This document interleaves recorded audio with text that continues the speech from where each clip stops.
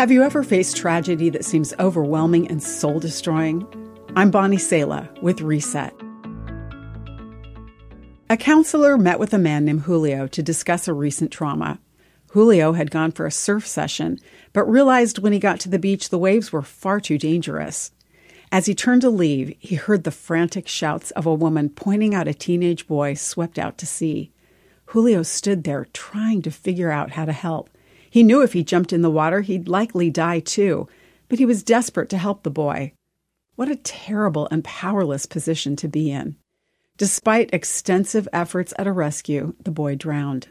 In the weeks to come, Julio often tormented himself over whether there was something more he could have done.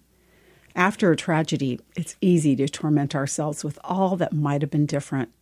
In such times, we need peace that seems impossible in our circumstances. Whatever accusations, fears, or heartbreak you've faced, Jesus offers you his peace.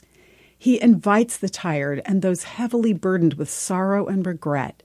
Jesus said, "Come to me, all you who are weary and carry heavy burdens, and I will give you rest. Take my yoke upon you. Let me teach you, because I am humble and gentle at heart, and you will find rest for your souls. For my yoke is easy to bear, and the burden I give you is light." When we come to Jesus, we lay down the burden of our guilt and failures.